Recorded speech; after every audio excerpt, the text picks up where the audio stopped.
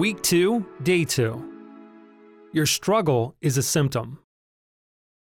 The opening prayer for this lesson is, Dear God, show me what lies beneath the outer struggle that brought me to regeneration.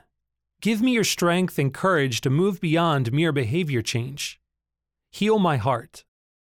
The main point of this lesson is, the struggle that brought you to recovery is only a symptom of a deeper heart issue. Think of the struggle that brought you to regeneration. What finally caused you enough discomfort, embarrassment, or pain that you were ready to admit that you have a problem? Did you binge on drugs, alcohol, pornography, or food? Maybe you lost your temper and raged at a loved one. Perhaps regret from the past or fear of the future paralyzed you.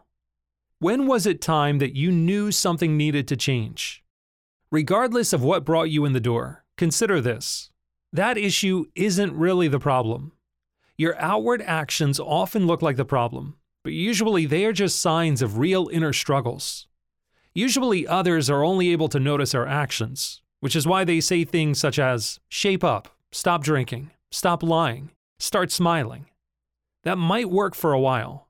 However, changing outward behavior is only a temporary fix that deals with the symptom rather than the internal disease. We all have a sickness in our soul, a painful brokenness that drives us to seek relief. We will continue to seek temporary pain relief until we get to the root cause of the illness. Lasting change and true healing occur only if we treat the underlying cause. Yes, your actions may need to change, but if you were inside out, what would people see? Don't avoid or ignore the root cause. God will reveal the root cause if you ask Him and take His steps toward healing. Will you commit to dig beneath the surface and look at the issues of your heart?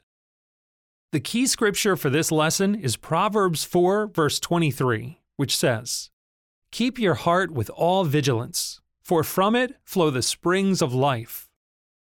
Now it's time to apply what you've learned in this lesson. Imagine your life as an onion, and today you have peeled off that first layer. Ask God to continue to peel back one layer at a time and reveal to you what your core issue really is.